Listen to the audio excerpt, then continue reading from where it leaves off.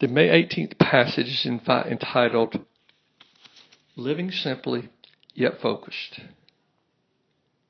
His passage is from Matthew 26, a well-known passage. Look at the birds of the air and consider the lilies of the field.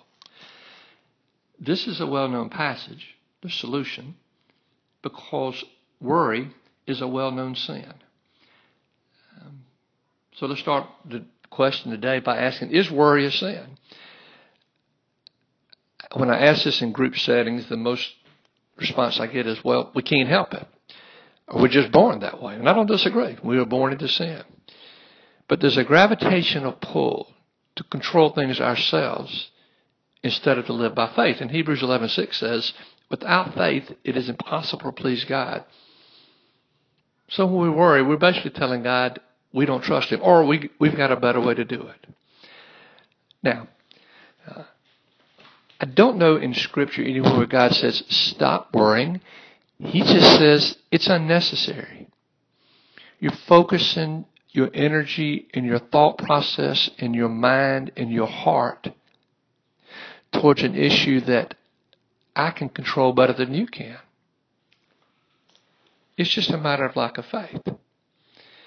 We have a natural tendency to scratch the closest itch because we want contentment.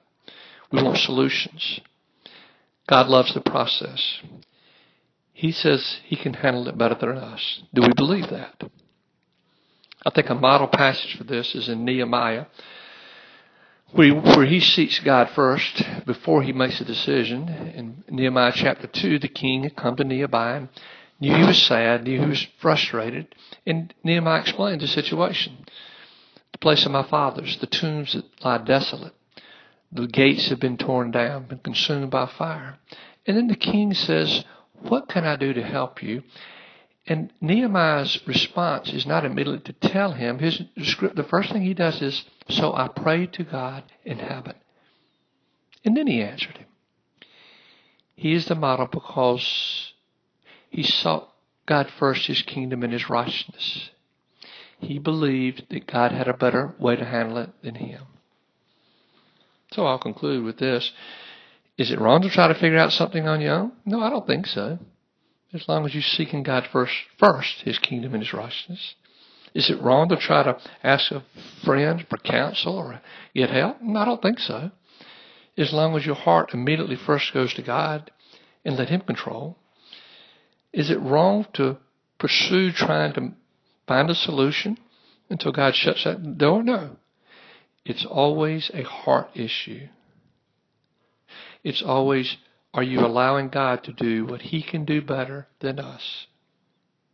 Are you living by faith?